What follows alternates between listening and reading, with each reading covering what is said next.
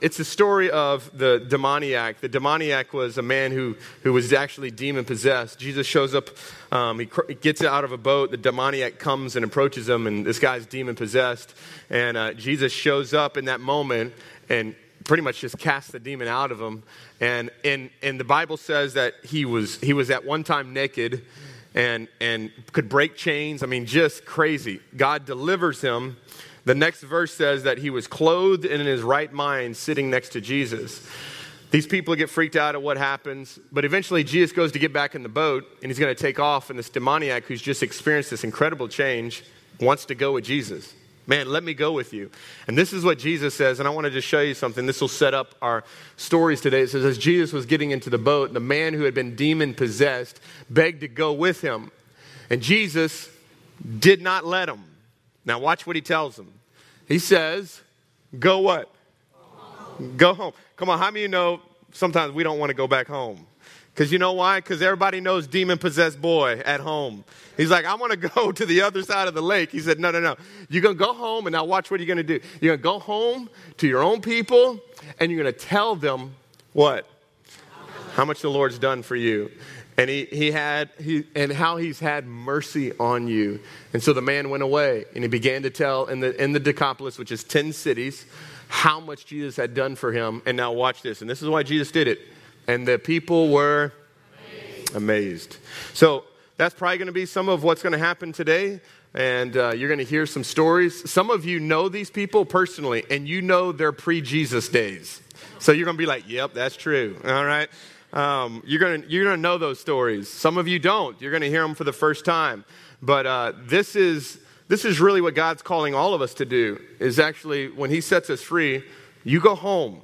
You go talk to your own people and you tell them what God's done for you. So I want to invite these people up, but let me just tell you something. First off, how many of you would say there's no way you get on the stage and ever do this? Yeah, okay. So listen, the 4 people that are about to get on the stage. So this is a huge step, by the way, for these people to get up. Public speaking for a lot of people is a big deal. And then not only that, to publicly share your shame is even greater. And so can you be fully engaged, fully responded, and can you give Jonathan and Paige and Jessica and Shane Touchette a huge round of applause as they come on up? Come on.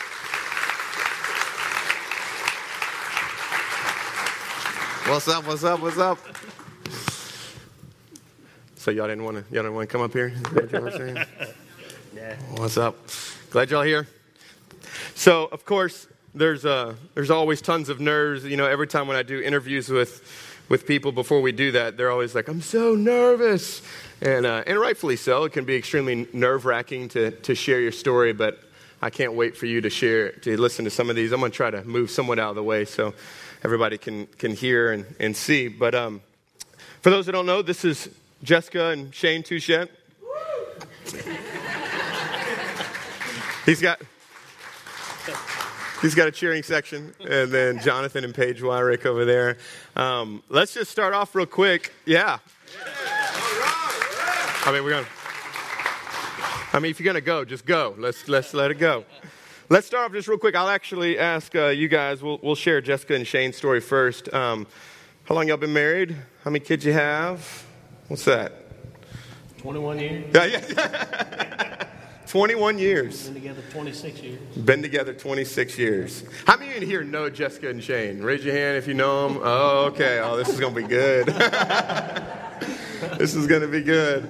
Tell us a little bit about your childhood, just a little bit of what was life like before you guys knew each other, just kind of what your upbringing was like. Let's get a little background story. Either one of y'all, doesn't matter. Well, mine was my mom and dad divorced when I was young. So my dad moved away. When we went to church, my mom kind of forced us to go to church. So, there you go. Yeah, put it closer so they can hear you. We were forced to go to church, and my mom and dad were divorced, and dad moved off. We didn't see him much, but I did have a stepdad, and he was pretty good to us. And we always, about 18, I was ready to get out of the house and moved out and quit going to church, and I didn't go to church till I was probably 41. 41, so from 18 to 41. Yeah, Wow. Didn't attend church at all. So what was your experience with church when you did go? Back then? Yeah. Well, no, it was just go through the motions. I had to go. Okay. They drug you to go? Yeah, and just talked and Gotcha. sit with my friends and do what I had to do, or skip if I could. I got to work tonight. I always made sure I had to work on them nights. Yeah, and I did have a job. Jessica, what about you? It's a little bit of your upbringing. My parents are both still married, and they started out really young. My mom and I are best friends. We kind of grew up together. I had a good childhood. We were raised Catholic. We didn't always practice. I mean, I did communion, did confirmation, all that good stuff, but that was about the extent of it. I didn't attend much church after high school. Shane had it shoved down his throat his whole life, so we kind of fought about that sometimes, but I was never really comfortable going back to the Catholic Church, and kind of church hopped a little bit and just wasn't comfortable anywhere. I corrupted her. You corrupted her? So y'all were high school sweethearts, right? Mm-hmm. And so you guys got married. How old were y'all when you actually got married? 20 and he was 21. 20 and 21. And so if people knew 20 and 21 Shane and Jessica, how would they describe 20 and 21 Shane and Jessica? Like to have fun and party and drink and Put it up there so we can hear you. Yeah, crazy, drink, have a good time. Always partying, always wanting to go do something. Always playing softball. Always playing softball. That was our life. It was centered around drinking. Oh yeah, I always friends. made sure I went to work because I needed the money. Oh, you worked? Okay, yeah. I needed the money. I didn't want to work. I needed the money to buy a beer on the weekend so we could play ball and drink. And we spent all our money on that. We did too. Yeah, so I think from what we've heard is you always had an ice chest with you. Mm-hmm. You're always. I mean, it's always what it was. So on the outside, you guys, I mean, you played softball, you had a lot of friends. I mean, you guys are life of the party. That's kind of just what you guys did. Y'all are still the life of the party even now. But if anybody knows them. But on the outside, I know there was a lot of that was going on. But on the inside, there was things that were not so good. So why don't you describe a little bit of that? I mean, you guys now are you have kids and... Two beautiful kids. Yeah, and that's when it really, after the kids, we still would go out and still party. And, it was all good at first. Yeah, we all liked to party and go out. But then it got to get old and she wanted to go. Or there was a lot of jealousy in there. There was always other people around. And I didn't want to dance with her. So she ended up dancing with somebody else. Well, that was always a fight. There was always and when I got to that point, I wasn't very nice, No. I was ready to fight. If you get pulled that out of it, we're just going to come out now. Anybody in here no fighting, Shane? Anybody? Okay. Yeah.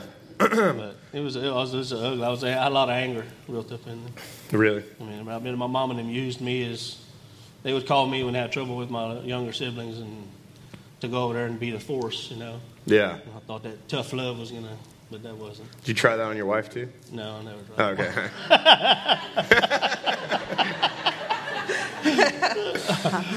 I would have beat him while he was sleeping. So can you describe the moment when, and it might have been at different times for both of y'all, but what was the moment or the time frame when you felt like, okay, we can't keep doing this, something's got to change? What was that, and what brought you to that? We actually, that did happen at different times. I mean, we both knew it needed to change because we weren't happy. We loved each other very much. Shane didn't like me very much, I don't think. But in 2014, I went to a Christmas party in Baton Rouge without him. He was hunting, and it was a company party, but I drank so much and got so wasted that I ended up getting left at the party. I missed my ride back to the hotel and had to catch a ride with some people I knew, thank God, that were there. But I didn't remember a lot of the evening and what happened. And I actually texted him at like 2 o'clock in the morning and didn't realize I had sent him a text because obviously I deleted it after I sent it. So the next morning when he texted me, he was like, so you didn't get in until 2 o'clock in the morning? I'm thinking, who ratted me out? You know, like, who Not told knowing on you me? ratted yourself out. And that's all he said. Like, I knew he was mad. So all the way home, I just kept thinking, you know, and I couldn't remember a lot of what happened, but during the evening, I guess I was that drunk, which I usually didn't do that without him. But all the way home, I knew he was mad, and I just kept thinking, you know, oh, God, when am I going to get home to, you know? And I got home and got the silent treatment for a little while, and finally he said, you know, well, what did you do? You know, like, I know how you were when you're drinking, you're flirty, you dance on people, you know, what did you do? And I was like, I don't think I did anything, you know, I didn't do anything wrong. But it was just a realization for me that I didn't need to do that. I didn't have to do that. And throughout our relationship, a lot of times I put my happiness depended on Shane. And I had awesome upbringing, and I was very loved and appreciated, and they were always behind me in everything I did. But for some reason, I was always looking for something. I had a void to fill, and Shane was it. When I latched on, he was that person, and he couldn't always fulfill what I needed. And I don't know if I turned to drinking for that or to cover it up or whatever. But anyway, so that's when I realized I had to stop drinking. And I had been visiting at the church, but anytime anything moved on me, I would leave. One time I left during worship. Really? Because I was crying. I was like, okay, I don't know what this is, but I'm going home. Wow. So I left. Thank God Kristen had a ride with Molly. Yeah. But anyway, so when after we talked about everything, and I apologized and told him how sorry I was and that I just wasn't going to drink anymore. And then at that point, I decided that I was going to start attending church every Sunday and participating more. And that's what I think the next Sunday I came and I had my salvation, and it just changed after that. Shane, what about you? What was that process like for you? I think I was more ready before her. I just didn't want to take that step. Like I didn't have to go. They wanted to go out. I didn't want to go out anymore. I didn't want to participate in none of that anymore. I was past all that, and I knew there had to be a change, but I wasn't going to step up and do it.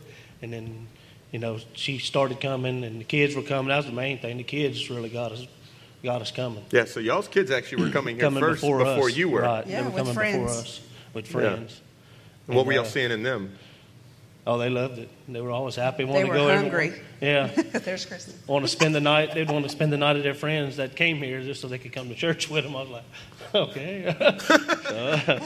So anyway, it was hunting season, and I was hunting and at the deer lease, and her birthday's February 2nd, which is next week, and she said that's what she wanted for her birthday, for me to come to church with her.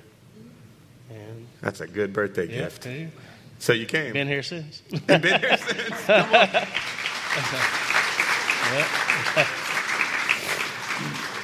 So wives, that might be a trick. When your birthday rolls around, maybe just ask your husband you want to come go to church.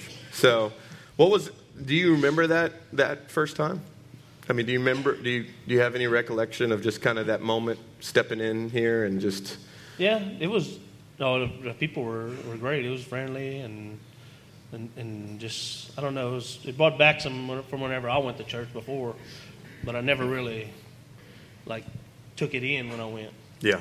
And it was like, wow, you know, guess God is good. And I could feel it, and like her, you know, just want to feel something in your heart when it's tugging on your heart when you hear it. It's like, wow. Yeah. And once you surrender, it's amazing. Yeah, I grabbed a picture that it was cool because not long after that, you guys got to get baptized. Yeah. And we have that picture? Yeah, so awesome. Shane got baptized. Look at that right there. And then you got the chance to dunk your wife as well. That was great. And, that was great, by the way. I've been wanting to do that. See, that face is like, don't you even there. And then, of course, on top of that, I mean, the cool part was y'all's whole family got to get baptized on top of that, too, which was such an awesome experience. Awesome. I know, it was incredible. That was great. So where now is, I mean, you got plugged into church. Church is different than you were in your upbringing. A lot of that was just things that you had to do. Right. Now the heart change is things you want to do. Right. So what do you feel like has been, and this is for both of y'all, but where do you feel like has just been the biggest change that God's brought in your life, your marriage, your family? I mean, where do you feel like God's just done the biggest work? In our marriage, that's been the greatest thing. I mean, our relationship has just really blossomed since then. I mean, I don't have the aggression. I ain't angry anymore about different stuff. I try not to get angry. Not that I don't get angry sometimes. I still do, but now I know to pull back and pray about it first and just ask God to help me and guide me. But it's been great in our marriage and with our kids too. You know, I think they were kind of scared of me for a little while. When they do something bad, like, oh no, Daddy's gonna freak out. Yeah. So I mean, God soften your heart. Yeah, it's definitely soften your heart. Jess, what about you? I see a change in my reaction to people, and he's definitely softened my heart. I'm able to show a little more grace than I ever did before, to people. And with the kids, they always came to me, but I think that we have a much better relationship than we did before, and it's not me always trying to step in and protect him, because I knew he was going to be harsh, or they didn't want to go to him with certain things, so I would try to take care of everything. But as with that now, I mean, they can come to either one of us and discuss anything, which is awesome. And I see his relationship with Kristen has grown a lot, because they really didn't have much of a relationship. He was just a demander, and he was hard on her, and she pulled back. I could see her shutting down, and now it's awesome to see her blossom, be able to connect and to be a part. But even with my family, though, I've seen changes with my mom and with my parents. I mean, my mom's here, which is awesome, because we never thought that was going to happen. She was Catholic. She was kind of like Joey Frugier there. But and my dad too. My dad's coming around a lot, and he's more open, and he's. I can talk to him about Jesus and about different things, what's changing in our lives and what's going on. As to where before, I mean, I could talk to my dad, but it wasn't anything real personal, Mm-hmm. But I don't know, God's good. That's awesome. What would you guys say? Because we know, yet again, there's still extreme challenges. Mm-hmm. Just because you love Jesus doesn't mean it's all good now. And so we know there's a lot of challenges. But I do want to ask this question: what's been the difference now when you face those challenges now, whether it's in your marriage or your family or outside circumstances? How do you handle it differently, being connected into a spiritual family and walking through that now than before you were connected anywhere and just kind of doing it on your own? So where have you seen that? How's that helped? Oh, well, for me, it's I turn to prayer first, and then I don't just go to anybody and blah, like I used to. Everybody knew if I was upset, or if I didn't like you, you definitely knew I didn't like you, that kind of thing. I've been working on it. Man, I didn't care if you liked me or not at that point. I mean, I was what I was, and it didn't matter what anybody thought. But now I'm a little more considerate of other people, and when I am faced with challenges and adversities, which our challenges are different than what they were before, too. I mean, God puts a lot of people in my path that I would have never spoken to before. And I always, ask the Holy Spirit to help me. And if I do get upset about something, I try to step back and think about it before I just blast them and let them know what I think. So that's helped a lot. Awesome. Us being able to, just me communicating with her. Like I can talk to her about stuff, and we can pray about it. And being connected, like, I used to think that when I did something or I did it again, it's like, man, I just, feel like God said, man, I don't want nothing to do with you. I keep messing up. I keep doing the same things over and over. And I still have trouble with some things sometimes. It's like I know now that God is not kicking me when I'm down. That day He's there to pick me up and guide me. And being able to talk to other men too, like being connected with life groups, and you realize that you're not the only ones that has these problems, that other people deal with this stuff every day, makes a world of difference. To be able to connect with them and pray about it and talk to other men about it. Because there's somebody in here that's been through the same things you have. Yeah. That's awesome. Come on, can y'all give it up for Shane and Jones? Brother. Awesome.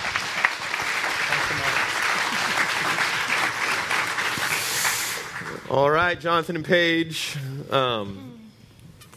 Tell us a little bit of your upbringing. Paige has been in the house for how many years now? I was 13. She was 13. How old are you now? 28. 28. So 15 years Paige has been with us. It's been amazing.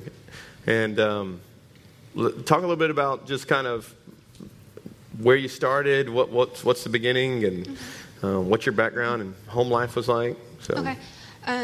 My parents were teenagers whenever, they had me, so they never married. And my mom and I lived with my grandparents, and they had a big part in raising me while my mom went to school. But alcohol runs in my family, and my mom dealt with that from the time she was young. But as life happens, I got older, her alcohol got worse, and it got really bad for a lot of years. All my high school and most of my college, I had to kind of raise myself. And thankfully, she surrendered to God and is a completely different person. And this past December, we actually celebrated 10 years of her new life, and she's one of my best friends now. So that's awesome. But back then, I was 13 whenever I came here. And in that point in my life, I felt alone. I was raising myself in a lot of ways. And my best friend and I were invited to play volleyball with a local youth group, which was you and the McCann boys and 2 other people maybe. But we were small back then. But we never left. We got connected. And I felt like I had a purpose, you know, to share Jesus with others. Really learned what it was like to have a relationship with God. And, I had a spiritual family. This was my safe place. This was my family. So God really rescued me out of, a lot of hurt and stuff. And your family has never come here. I mean, it's been you. No, they've only come here on special occasions. But no, I was always, friends would always pick me up or whatever. So, yeah. But that's how I got here. So. Yeah. Jonathan?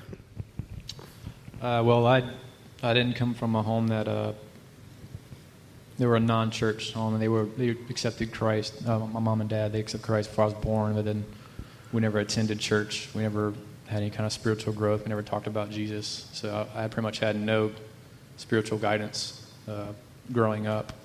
It wasn't until when I was about 7 years old that I joined Cub Scouts, and the Cub Scout leader, dad, and I became best friend with his dad, the leader's son, and they started inviting me to go to church. And so just regularly they'd invite me to go, and probably over about a 2 or 3 year period of time I'd attend on occasion. That was how I was introduced to Christianity. And then when I was about 10 years old, 10, maybe 11, my grandfather shared the gospel with me at his dining table, and that's when I accepted Christ. Wow, that's awesome. So talk about your process of how you got here to the church, because Paige was connected. She's a daughter in the house. So how did you get here? Scott Blanchard in the house. He's over there. There he's at. Scott Blanchard, good friend of mine for a long time. I think I was about 13 years old when we met. I played guitar, and he came busting up in my room and said, "Hey, man, I play guitar too." So he's my buddy's friend, so my brother's friend. So he just came in, and so we were longtime friends. And then so he was moving to Jennings and invited me to come help him move. And so I came on that Saturday, helped him move, stayed the night, and then the next morning, apparently he was already plugged in here, and so he invited me to come join. And so I came, and I have not left since. That was in 2009. 2009? Yeah, that was 7.5 years ago. So did you know that he was setting you up with a woman, though? Well, apparently the Lord had been speaking to him about it. And we were just the result of a huge blessing. So yeah. So you came, it was your first Sunday, and he introduces you to Paige. That's right. That's and right. I was clueless. I didn't know what was going on. You're clueless? And so tell them about the 2 strikes. Tell them about that. That's just funny. You got to share that story. Me or you? You can do it. All right. Well, Well, first off, okay.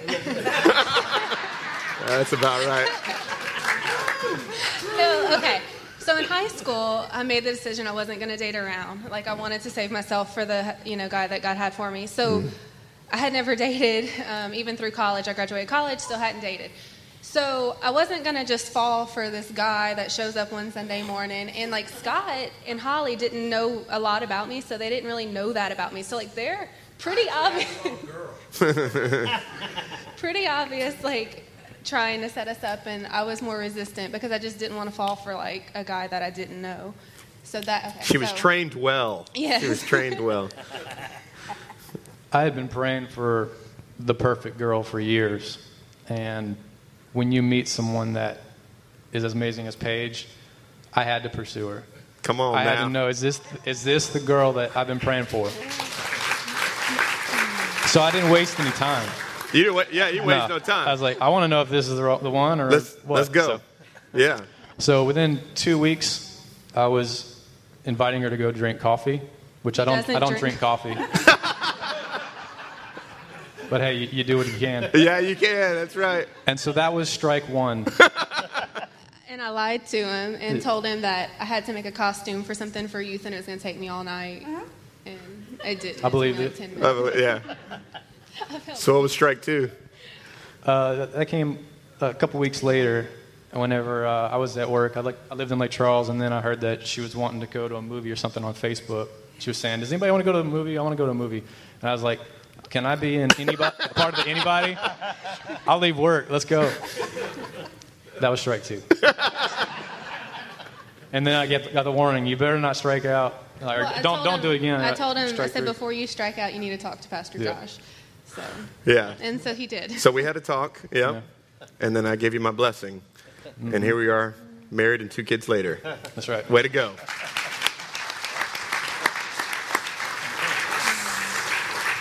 Hey, which, by the way, how many want a daughter that does that? Waits all the way. Come on, how many fathers in here?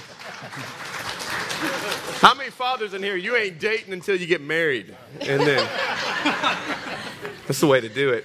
It's awesome. It's awesome. So you guys get connected. I mean, y'all get married within a year of dating. You guys get married. Had the honor of doing that wedding, which was awesome. And then now you guys have 2 kids. You have Lincoln, who is, how old is Lincoln?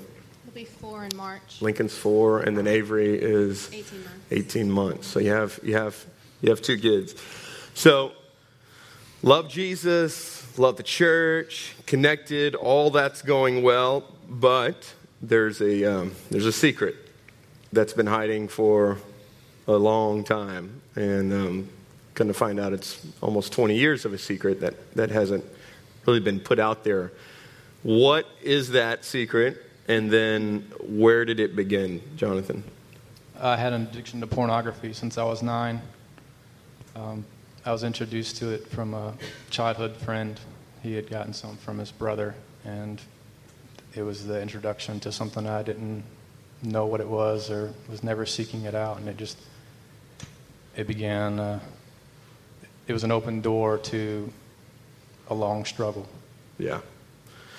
And so, and you were saying at 9 and 10 is really when your grandfather shared Jesus with you. That's so correct. you're having this encounter with Jesus, but then you're also having this other side of your world's being opened up to a whole other side of things.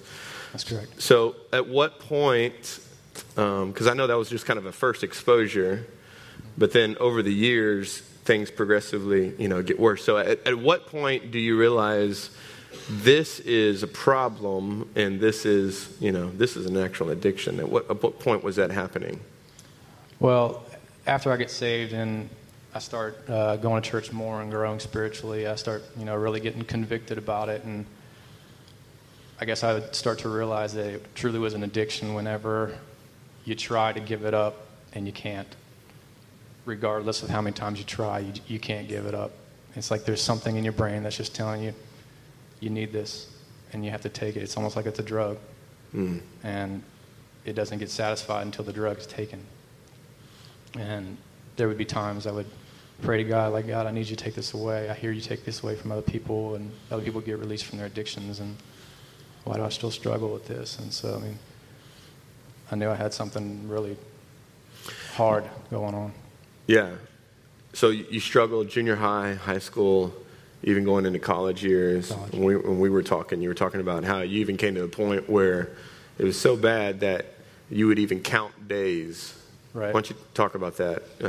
Well, whenever you hear a drug addict or an alcoholic who is recovering or sober, they'll say, I've been, 2 months, 2 years, 10 years, whatever. It would be by the days for me. And so I'd be, I made 30 days, and I'd make 15 days, whatever. And I remember at one point I got to 154 days, and then it fell again. And I remember at that moment, the hope was lost. I started to think that I was never going to get over it. But the lie that I would believe was that when I get married, I won't need this anymore. That, God will give me a wife, and then I won't need to mess with this anymore, and I'll be cleared of it. So you get married. And we get married. And it's not true. Right. I mean, everything's good for a little while. I mean, I stopped counting days back at the 154-day thing, but I'd say for several months, we were fine. And then it started happening again, and I remember feeling completely hopeless. Like, I didn't understand why it was back. Like, why was it doing this? And there was so much shame and guilt. I couldn't talk to anybody. There wasn't anybody in my life at that point I'd ever even told I had this problem. I guess I hid it well.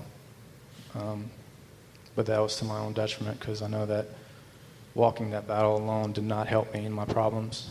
At what point, because you did come clean to Paige at one point, so talk about maybe leading up to that moment where you felt like, okay, I need to do that, and then maybe Paige just kind of sharing what your response was.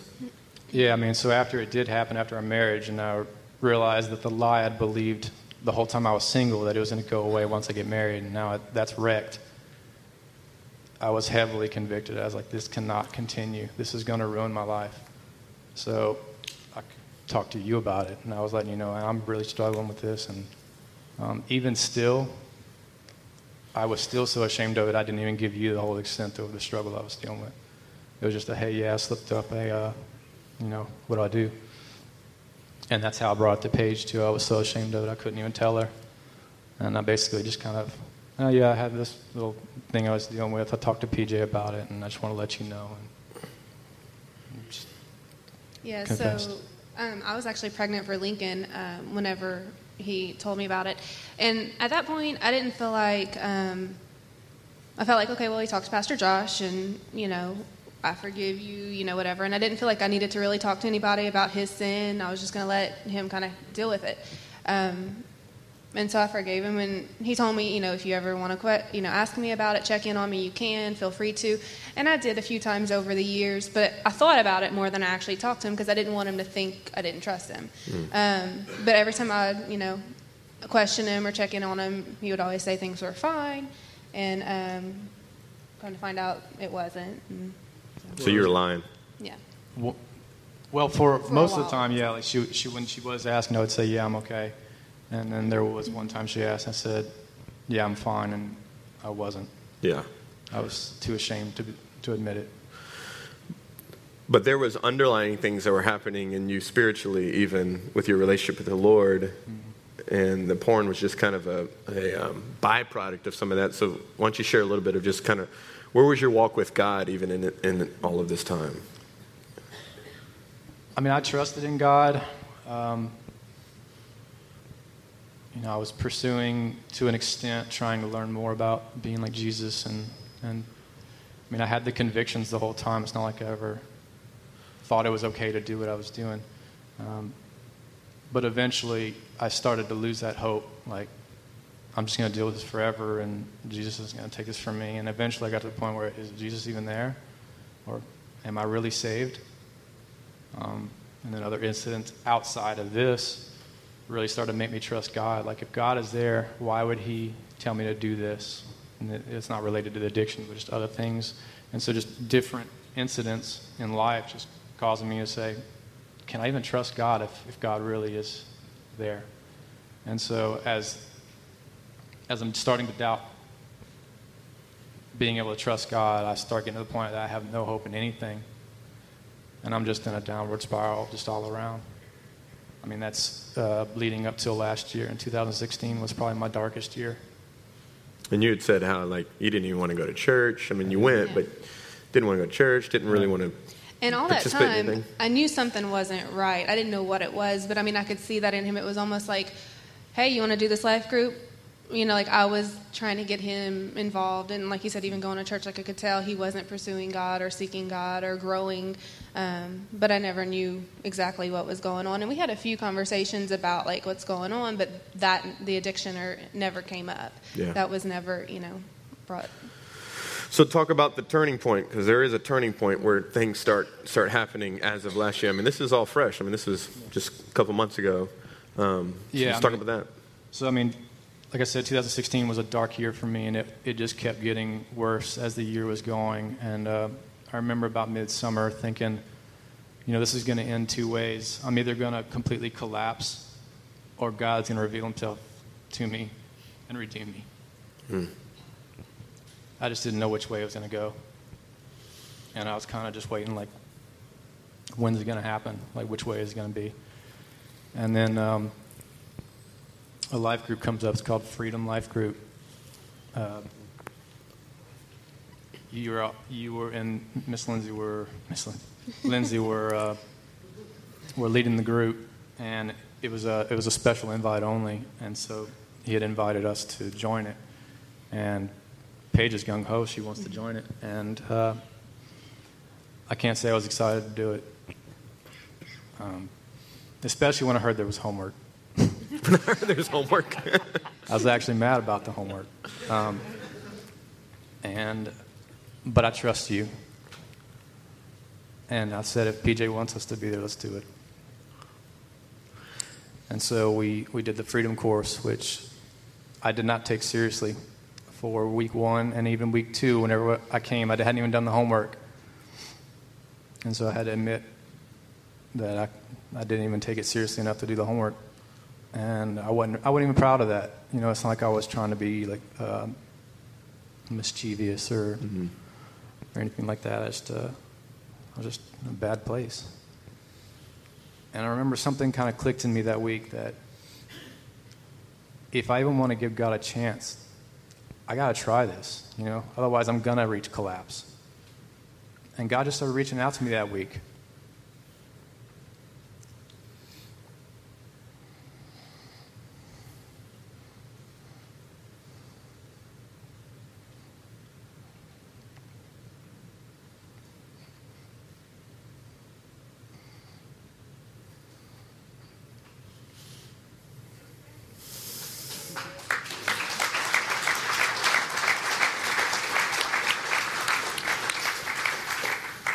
And he really started to reveal himself to me. Mm-hmm. And it wasn't even about my addiction. Thanks, Dee. Well, what was he revealing? He was drawing me back to him first. So then I started taking the group at least seriously at that point. I'll do the homework. Let's see what this is about. And within a couple weeks, God really started to let the Holy Spirit influence me to the point that I was even starting to share what the Holy Spirit was doing inside a Freedom group. And I was kind of stunned. I was like, where does this come from? I had never experienced that kind of, I'd say power. Not that I had any power, but like experiencing what God was doing through you. And was really revealing like the points of time that are developing who I was and what made me stop trusting him and And what was it that got me to where I'm at? And then telling me, hey, it's okay. Yeah, this happened to you, but I'm getting you through it. And so God really rebuilt my trust. And so that alone, I was so thankful that I had even joined Freedom Group. And so I knew that that was a series of events that God had put into place to get me to that point. And that was Yeah. And so then we end up going to a weekend that was kind of the culmination of this group called Freedom Weekend. And God just shows up big time. Yeah, I mean, the whole time we knew that Freedom Weekend was at the end of this, but they don't tell you anything about it. Yeah. You have no idea what this thing is about. But I went into it open-minded, like, God, I've already seen you move up until this point, and whatever this is, I choose to be part of it, you know? So talk about the moment where you're ready to come clean about the cards and everything. It's kind of that process. I don't want to give away too much about what Freedom Weekend is, but there was a point when I really felt the Holy Spirit really pushing on me that I needed to give this to God, this addiction specifically to God, and that this was going to be a turning point. And what it was is you write down what it is that you're giving up on this index card, and then you go and you get prayed over, and when you're done, you rip it up.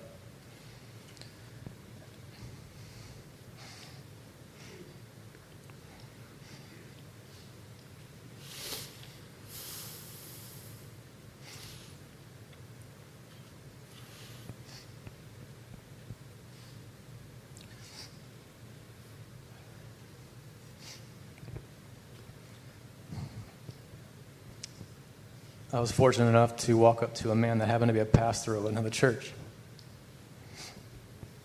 And when I walked up to him to be prayed over, he asked me how I needed to be prayed for.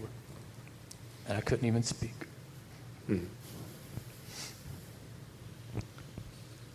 I was too ashamed to tell him. But I was ready for it to be done. So I shared with him the struggle I've had for 24 years and how much I was ready for it to go.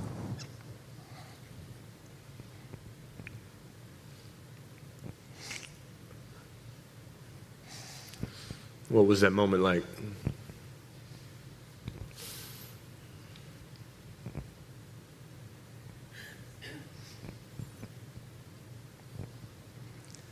I could feel the Holy Spirit filling my heart.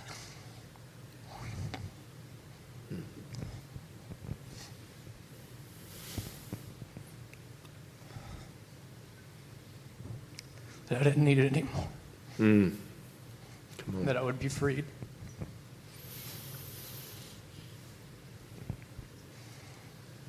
It was a moment that when you want that so bad, and when you experience it, it's hard to put into words. Wow. So you have this encountered moment where you really feel like God's freed you. And the weekend ends. I mean, you're feeling free, but you've come to this place where you know now you've got to come clean, and you got to have that conversation with Paige. And I knew I had to have it. And you knew you had to have it. So you weren't planning on having the conversation until a day or so later. I didn't exactly want to do it while we were at the conference or anything. So I was planning on, okay, so this was a Saturday. How about I wait till Sunday afternoon and I'll talk to you after church is over. That's not how it worked out. Yeah, so you're on your way home. And yeah, we're driving home, which is it was in Covington. That's right. Yeah. So we had talked about pretty much everything that took place during the conference except for that moment. Now, I wasn't trying to hide it or anything. I didn't want that to be where the conversation went yet, because I knew there was going to be pain when she found out. But she's a very detailed person. And very detailed person. We had left out one of the sessions. We hadn't talked about it. And she asked, and I said, well, I guess now's as good a time as ever because I'm ready to tell you. Yeah. And so we talked about it all the way home. And we weren't even finished. No, we still had to talk the next day. So, Paige, tell us just, were you blindsided? And then how did God prepare you even for that moment? Yeah, I mean, up until that point, I thought he was okay. But when I asked him, I knew, what the answer was going to be. I mean, God had just prepared my heart.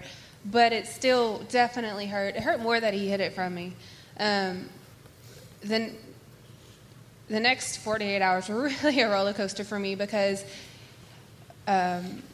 his emotional response wasn't what I expected it to be, because he was almost bright-eyed and freed, and he was like, I've never felt this way.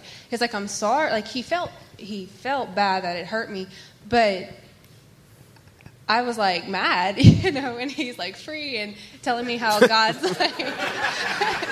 telling me what God did, and he's telling me about Pastor Fred and how he prayed over him and so part of me wanted to be supportive and great, but the other part of me wanted to know details. I wanted to know what. I was mad. I even wanted to see what he was looking at, which of course he did not let me. But that, we had to talk about a lot of those details. So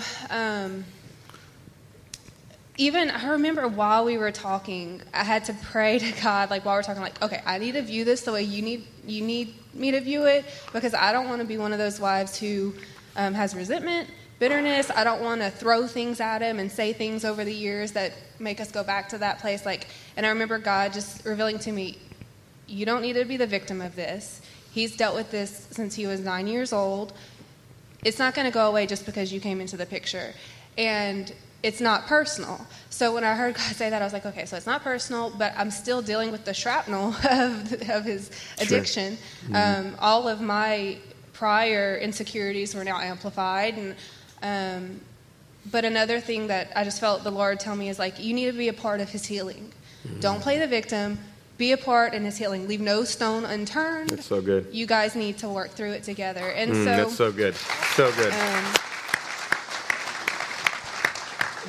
So, like I said, over the next 48 hours, we had a few conversations, and he could probably tell I was happy for him, but then I was mad at him. I was happy for him, but which I expected. Yeah, sure, and he totally he told me. Well, he was walking out of it, and you're walking into it. I was just walking into it. Right. But he told me, he said, if you need to talk to somebody, do it. Go talk to your friends, because before 4 years ago, whatever, I didn't feel like I had that permission to go share his sin with someone else. But this time he gave me that permission, because I was I really have to deal with the hurt that I'm dealing with too, to heal from it. So he gave me that permission to do that, which was good. Yeah. So. Yeah.